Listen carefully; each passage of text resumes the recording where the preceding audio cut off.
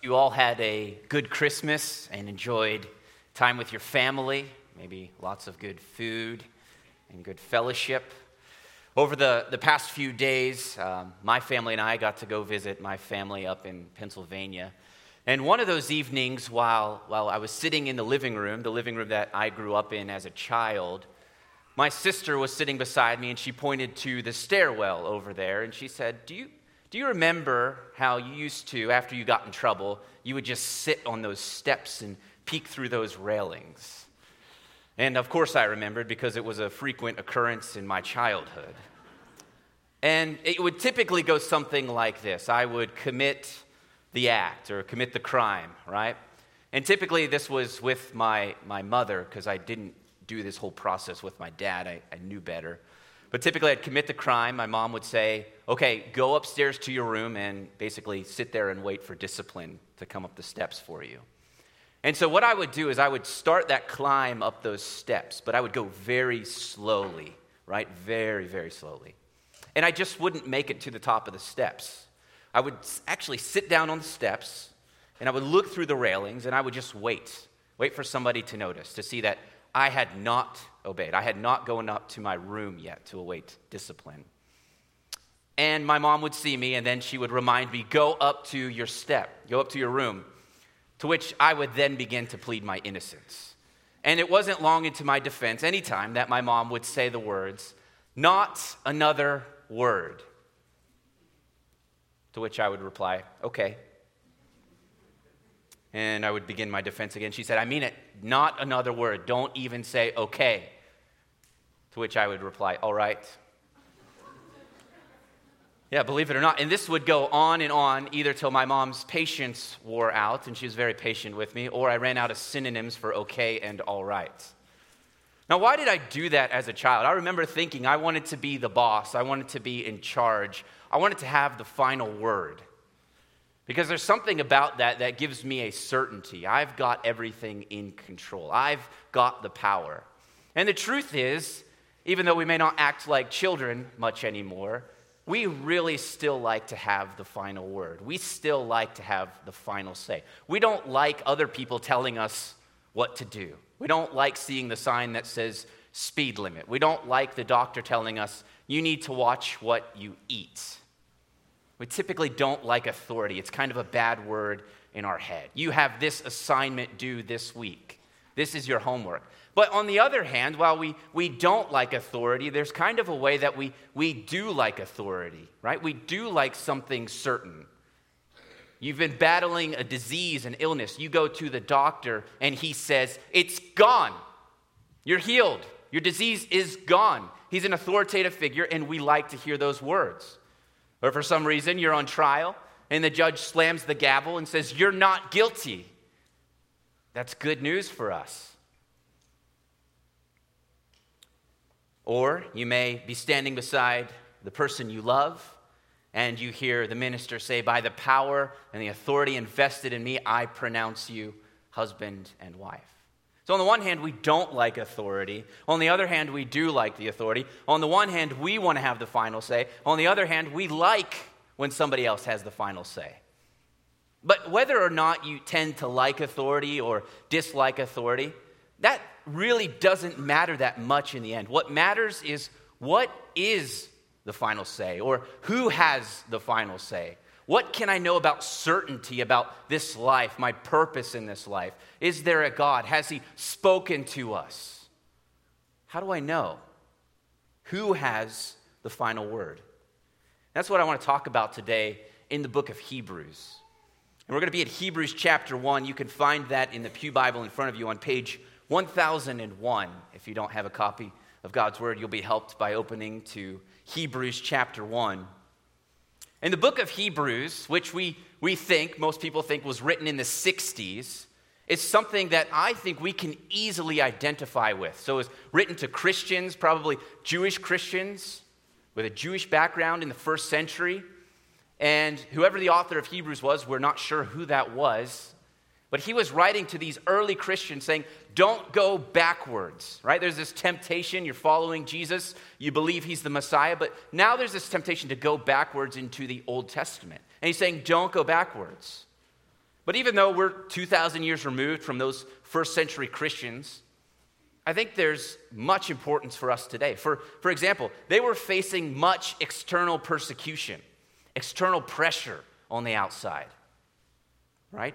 If this was written in the 60s and these Christians lived anywhere in the vicinity of Rome, they would have been under the rulership of Nero. And you don't have to read much about Nero to know he didn't like Christians. This is the guy who would kill Christians and put them on poles to light his streets. Now, we may not have faced or do face persecution like this in the U.S., like many of our brothers and sisters around the world, but we face increased external pressures, right, on our faith, our culture, maybe our friends, maybe even our family. There are certain influences that want to squeeze the faith out of us. But maybe even more serious is the book of Hebrews addresses not only external pressures, but it's internal pressures that we face as followers of Jesus.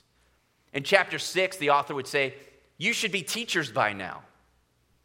Or chapter 12, you need to cast off the sin that is easily besetting you. It's weighing you down and you need to run the race.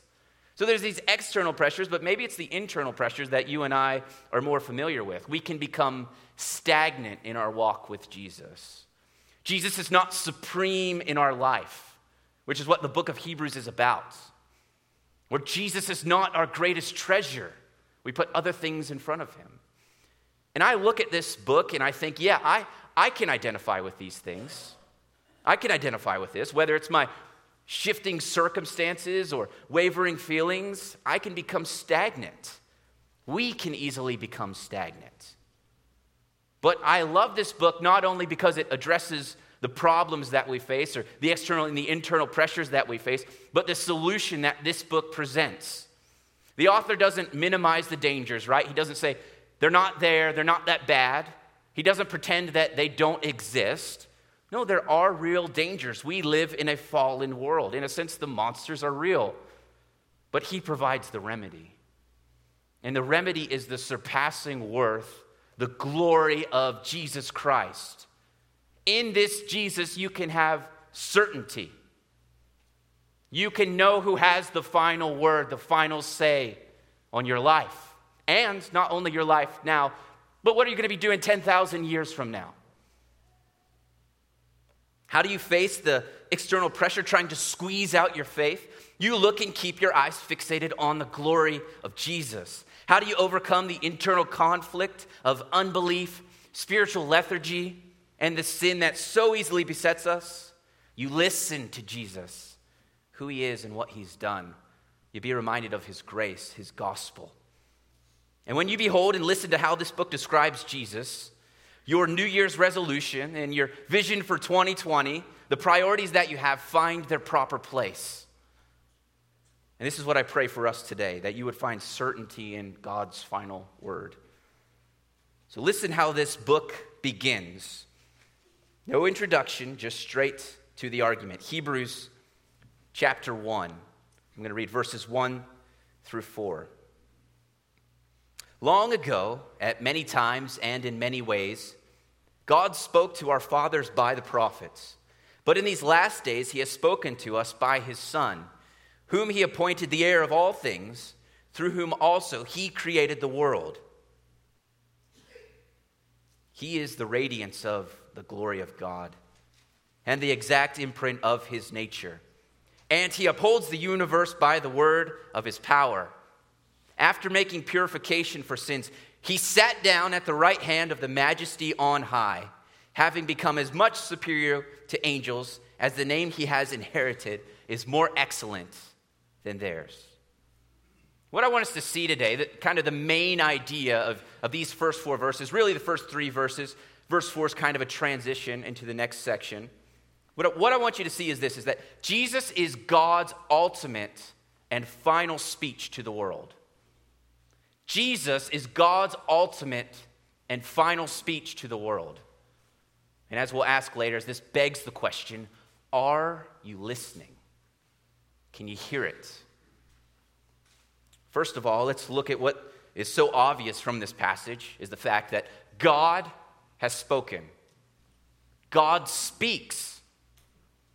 This book opens with one long sentence. In the original, it's one long sentence about the God who speaks. God is the subject. The verb is speaking. Verse 1, God spoke. Verse 2, he has spoken.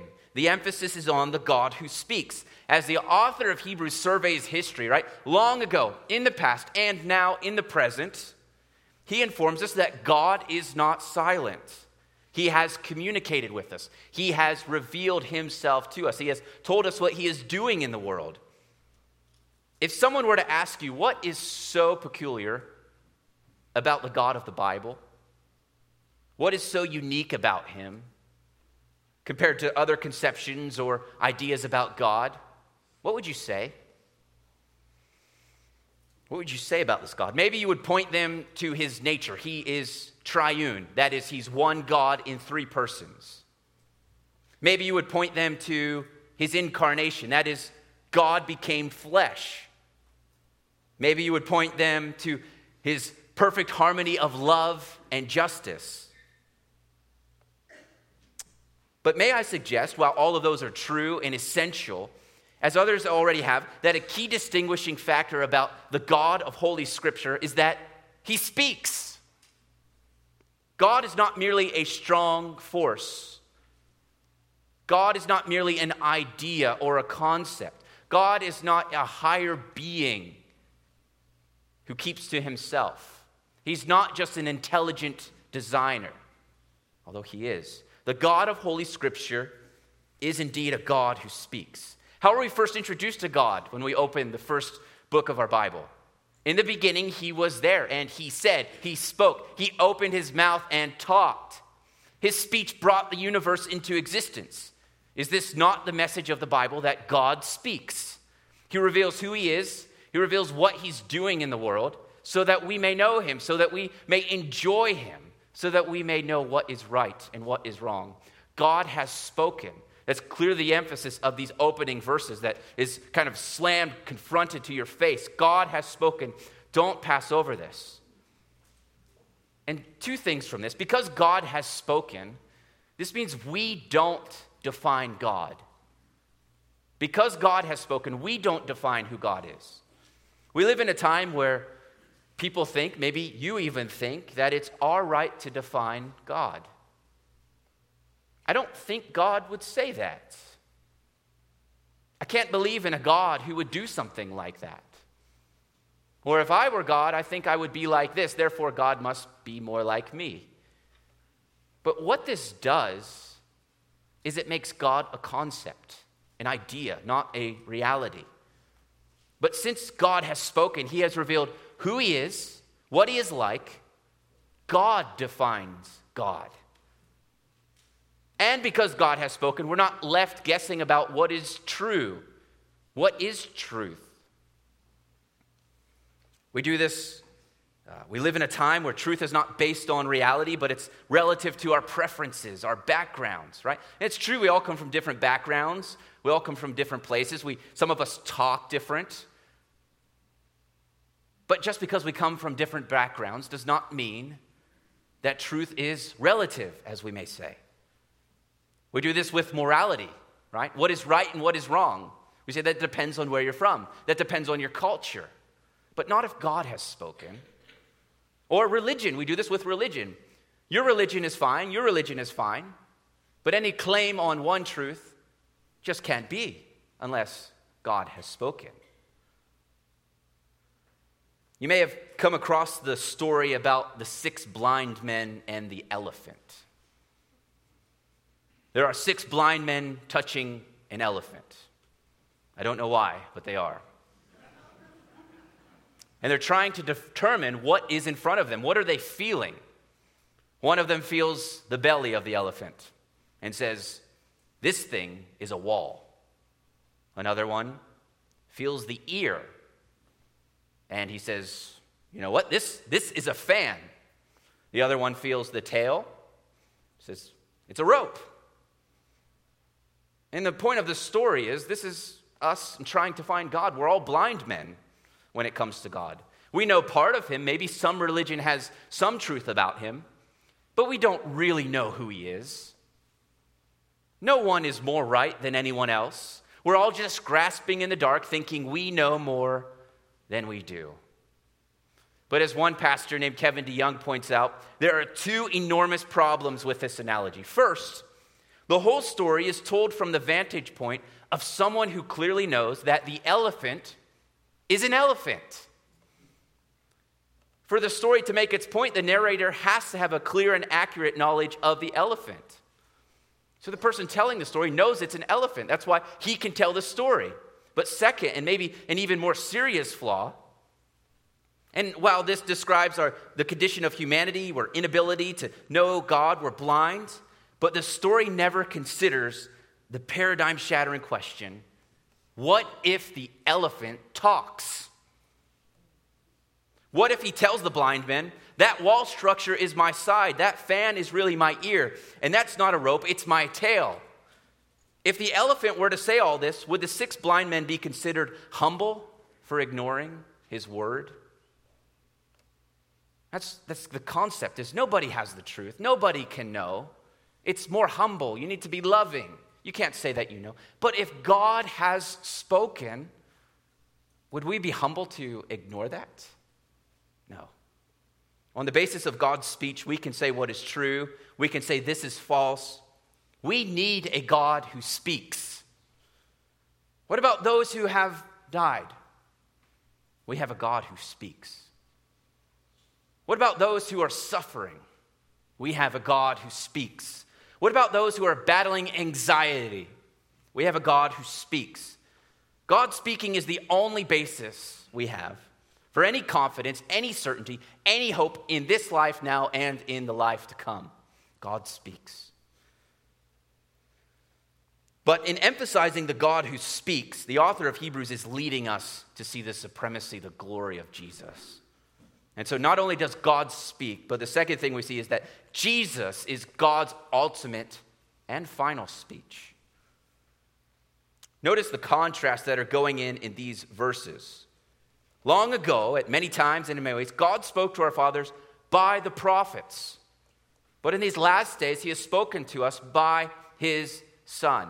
Do you see the contrast there? You see, the prophets are contrasted with the Son, and the past is compared to these last days.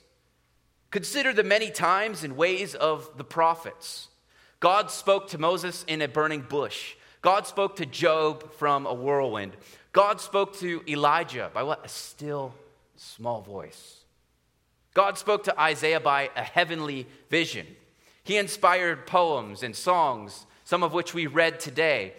And my favorite, he even opened the mouth of a donkey to speak, which should encourage us all that God can use anyone. Many times and in many ways. But notice the contrast to the prophets, to the Son. But now he's spoken to us by his Son. The author of Hebrews is not undermining the Old Testament or the prophets. What God has said in the past is true, is right, is good. The Old Testament is for us, the Apostle Paul would write. But left to itself, the Old Testament is what? It's incomplete. The Old Testament is anticipatory in its nature. It awaited completion. It was looking ahead to fulfillment. Something greater was yet to come. And that something greater, the author of Hebrews informs us, is God's Son, Jesus. Jesus is the conclusion that fulfills the promises and the prediction of the prophets. Jesus is God's ultimate and final speech. He's ultimate. He's what the whole Bible was pointing to. Do you remember those dudes on the road to Emmaus after Jesus was resurrected? They came to Jesus, and they're basically saying it would have been cool if this guy was the Messiah. Wouldn't that be great? And what does Jesus tell them? He says everything that was written, and he refers to the Old Testament, what? Was pointing to me. Jesus is the ultimate speech of God. He's what the whole Bible is pointing to. The whole entire Old Testament is pointing forward to Jesus, and the entire New Testament is all reflecting on the person and work of Jesus. Since Jesus is the fulfillment of the prophet, it makes sense that he is also it. He's the goal. We're not looking for another message. after him. This is why the author of Hebrews emphasizes in the last days, God has spoken to Jesus. Now, what do you think of when you think about the last days? Maybe you think of those final, 3 or 4 days right before Jesus returns. Well, that's not what the Bible is talking about when it talks about the last days. It's true that those are the last days. But when the Bible uses the term the last days, especially when the Old Testament spoke of the last days, typically in the prophets, it was speaking of Messiah's arrival. When this Messiah, the promised one of the Old Testament, would come, he would begin the last days. That's why the New Testament, we find statements like from John, "Dear children, this is the last hour." It wasn't literally the final 60 minutes of the universe, but this is the last period of time in God's agenda. Or when Paul writes to Timothy of the difficulty of the last days, he's not saying many years from now in the future there's going to be, no, he's talking about right now, Timothy. These last days are full with difficulties and trials. Biblically speaking and thinking from the Old Testament, the first advent of Christ, which we just celebrated, initiated the last days. So what the author of Hebrews is saying is that the last days are here and will be here until Christ returns. So we think about the first advent of Christ and the second advent of Christ. That's what the Bible portrays as the last days. So brothers and sisters, it is completely accurate to say that we are living in the last days. And so why does the author of Hebrews use this? He's saying that in Jesus, the last days have come upon us, God's message for the last days. Jesus is the decisive and final word. As one author put it, Old Testament revelation came piecemeal over a millennium or more. New Testament revelation came in one installment, complete in the Son, and conveyed by those who heard him. This is what the author of Hebrews even says if you were to look down in chapter 2. He says, "We bore witness to these things." Jesus attested to these things. We were there. Jesus is God's ultimate, he's the goal, but he's also the final word of God. He's the final speech to the world. And because Jesus is God's ultimate and final speech, we don't need to find another, right? Everything long ago was pointing to Jesus. Now everything is complete in Jesus. Certainly we still await his second coming, but the work of redemption, what God was intending to do with his Son, is complete, as we will later see in this passage. We're not looking for another prophet. Those were in the past. God used to speak through the prophets. Now he speaks through his Son. This is why we need to inform and tell our Muslim friends not to look to Muhammad, but to look to Jesus. This is why we need to tell and inform our Mormon friends not to look for another prophet, but to look back to Jesus. We're not looking for somebody else to come. Jesus is the pinnacle. He is what we were waiting for.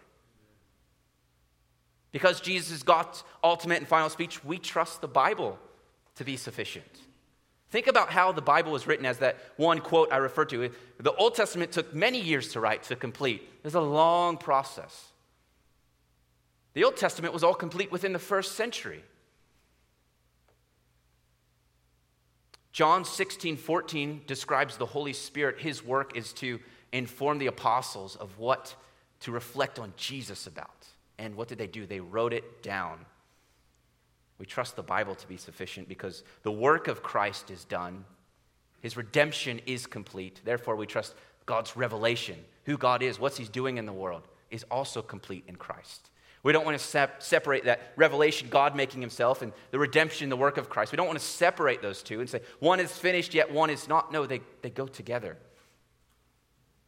But all of this information, I think begs the question, why should anyone listen to this Jesus? Maybe you're here today and you're a Christian, and I think it's good to be reminded, why am I still listening to this Jesus? Maybe you're planning out your next year. Why should I still go to church every week and worship this Jesus? Why should I still give my money to see the gospel proclaimed through the nations? Or maybe you're here today and you don't claim to be a Christian, or you don't regularly attend church, you don't regularly give, you don't feel that interested. why should you consider changing that?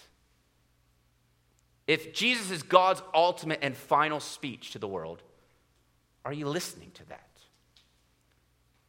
But the author of Hebrews grounds some reasons why you ought to listen to Jesus. Every day, you and I are bombarded with countless voices, right? They're all saying, listen to me. News feeds, billboards, commercials, news stations, and people surround us in every direction, all of which are competing for our time, our attention, our desires, our allegiances, and our money. And I'm afraid that many of us, if we're not careful, we can easily become ignorant and think that nobody's speaking to us, and thus susceptible to the voices that surround us. But there's a voice that must stand above the rest. There's many voices, but there's one that must stand above the rest. There's a word that must inform how we live our lives. There is a message that must catch our hearts, motivate our desires.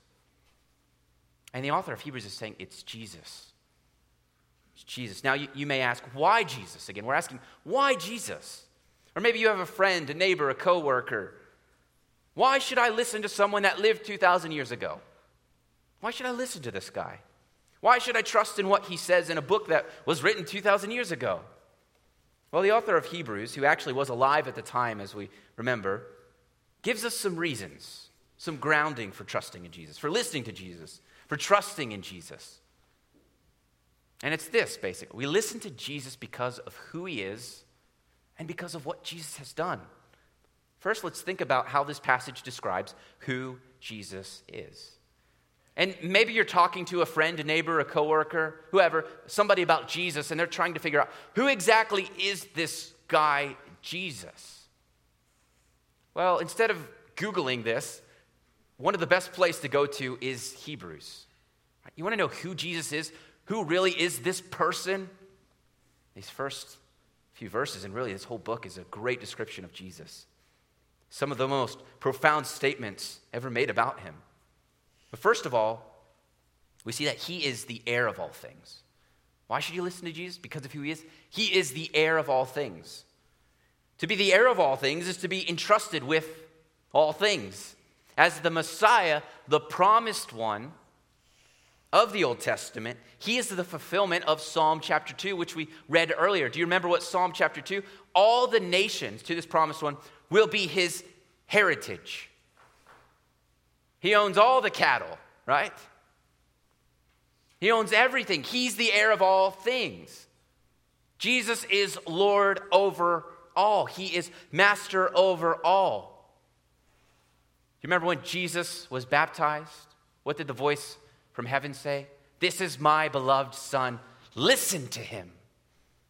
He's the heir of all things. Number two, we see that he's the creator and sustainer of all things, right? So he's not only been the appointed all heir, but through whom also he created the world. And on down we see in verse 3 that he upholds the universe by the word of his power. So he is the creator and the sustainer of all things. He owns all things. The Father, through the Son, created the universe. The Son is not a created being. He's not just a high angelic being.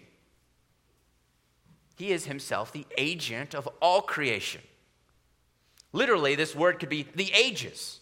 Not just the world, but the ages, time itself. He is the creator of. Does this not remind you of another passage in Scripture, John chapter 1? There in the fourth gospel. In the beginning was the Word was with God, and the Word was God. Not only is he the creator, he's the sustainer of all things. Think about the vastness of our universe, or at least what we think we know about it. At the same time, think about the most tiny essential elements, the details of our universe, at least what we think we know about it, as far as we can tell. Some of the furthest known galaxies exist over 10 billion light years from the Earth. I don't even comprehend that, but that's a lot. Jesus is creator over that, and he sustains all of that. if we change gravity, as one author wrote, by even a tiny fraction of a percent, even so that you would say 1/1000th of a gram heavier or lighter, the universe becomes so different that there are no stars, galaxies, or planets. And with no planets, there would be no life. If the electromagnetic force were slightly stronger or weaker, by 1 part in 10 to the 37th power, atomic bonds and complex molecules could not form. No wonder this person is the ultimate and final speech of God. He's the creator of all things. He's the sustainer of all things. Certainly laws we look to sustain all things. We see how the world works. But standing behind the law of gravity is Jesus. He upholds the world by the word of his power. He sustains it. If he stopped sustaining it for 1 second, we would be gone. And third, we see he is himself God. He's not just the heir of all things. He's not just the creator and sustainer of all things. He is himself God. Look at verse 3. He is the radiance of the glory of God. When you look into the glory of God, it's Jesus. The Shekinah glory of the Old Testament, which was displaying the glory of God. This is Jesus. He doesn't just reflect God. He's not just like the moon, which reflects the sun's light and then we see it. He is himself the radiance of God's glory. He is himself God. Notice else what it says. He is the exact replica of God. He's the exact imprint of his nature. Most likely what the author of Hebrews was thinking about was when the king or Caesar takes his stamp, dips it in the wax, and seals the letter or decree. You could then see, is this the real thing or is this a forgery? Well, it's as if God the Father, when he takes his ring, dips it in the wax, and stamps it, whose face do you see? You see Jesus. He is the exact replica. He is the exact radiance. He is the exact imprint of God's nature. Whatever God is, Jesus is. And it's things like this, truths like this, profound verses like this that help us understand what we talk about when we talk about the Trinity. How can you say there's one God, yet he exists in three persons? It's verses like this. It's what the early church used as they were thinking about who Jesus is, who God is, how do they relate to one another. That helped them understand that God is not just one person, but he's one being in three people. And if that hurts your head or blows your mind, that's okay. But we're looking at what God has spoken to us, how he has described his son. Jesus is equal with God. Remember what Philip was asking Jesus in John 14? Show us the Father, Jesus. Show us him. Philip, Jesus replied, whoever has seen me, what? Has seen the Father. How can you say, show us the Father? Is Jesus worth the external pressure you will face for following him? Absolutely. Is Jesus trustworthy enough to give your life to as you battle with these internal struggles that you may have? Absolutely. There's no one greater. But not only do we look to Jesus, do we trust Jesus because of who he is? We trust him because of what he's done. Everything that we've been reading about Jesus has been continuous until this point in the passage.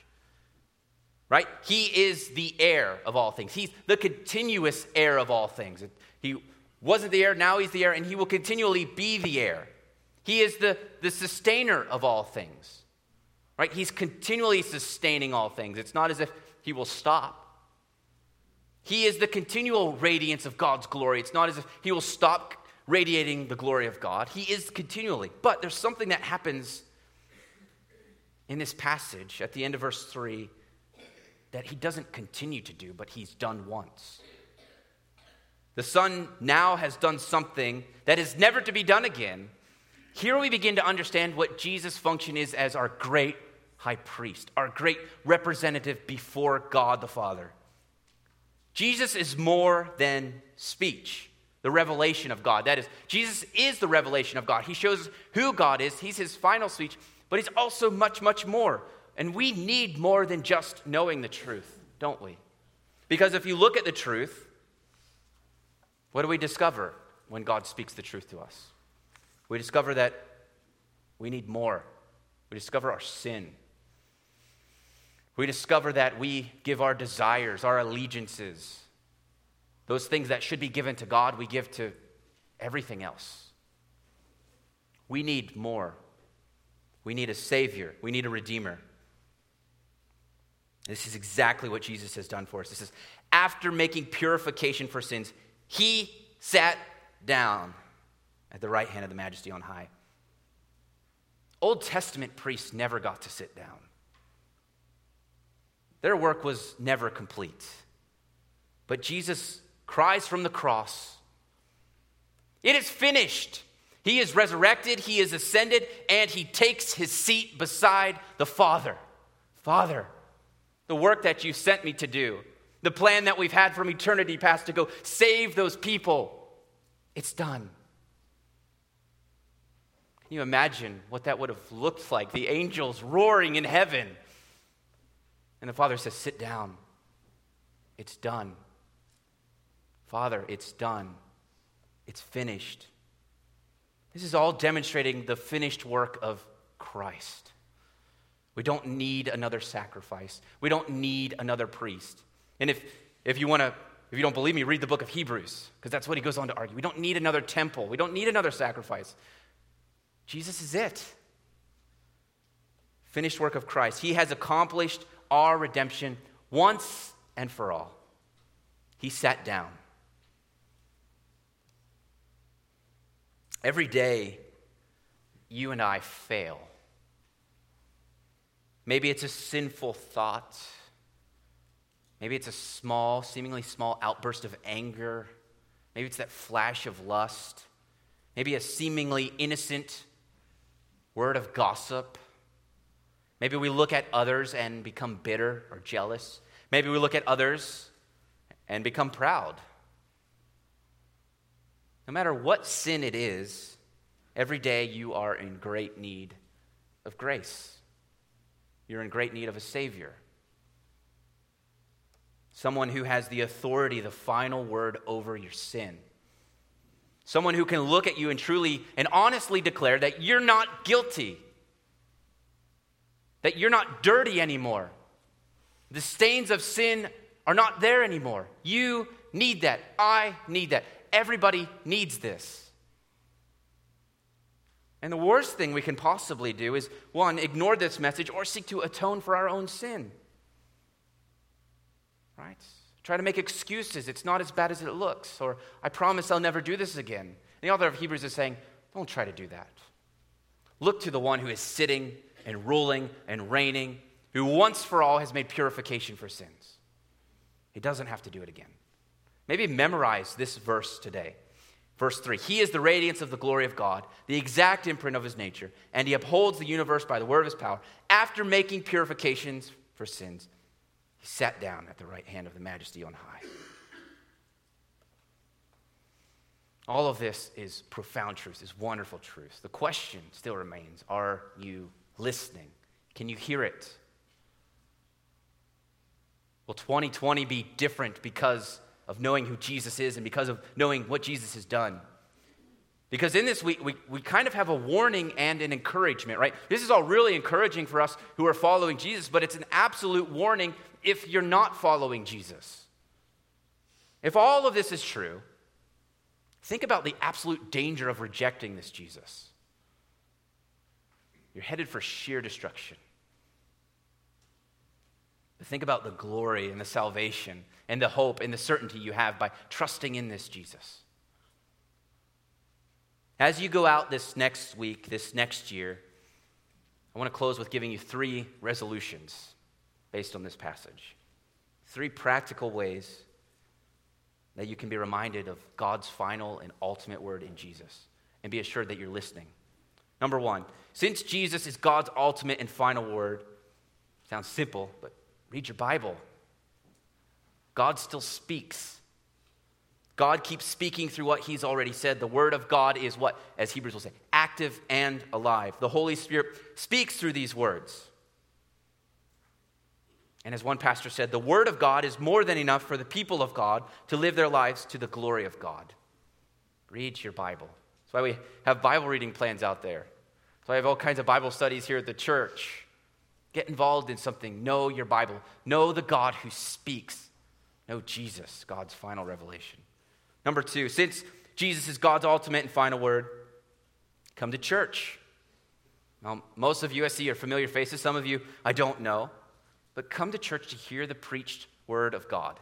If I'm doing this thing right, if Stephen's doing this thing right, or if Josh is doing this thing right, we're not up here so that you can listen to us. We spend time studying God's word to tell you what it means and how to apply it to your life. So it's not merely me speaking or Stephen speaking. It's as if God is speaking. So make it a point to keep coming to hear the word of God preached. And finally, third, since Jesus is God's ultimate and final word, speak with confidence about your faith. You don't have to be ashamed of the gospel. You don't have to think, well, did God really say? Is Jesus really the one? God's word tells us he is. And it's not just another holy book. These are eyewitness accounts of the resurrected Christ. These are the earliest followers, the earliest witnesses we have about Jesus. And they're telling us things like this. Trust your Bible and speak with confidence about your faith. Is Jesus worthy? Indeed, he is. You need to know his word. Are there real dangers out there? Yes. But there's a real Savior. Jesus is God's ultimate and final speech. And as was said in Mark chapter 9, this is God's beloved Son. Listen to him. Listen to him. Let's pray.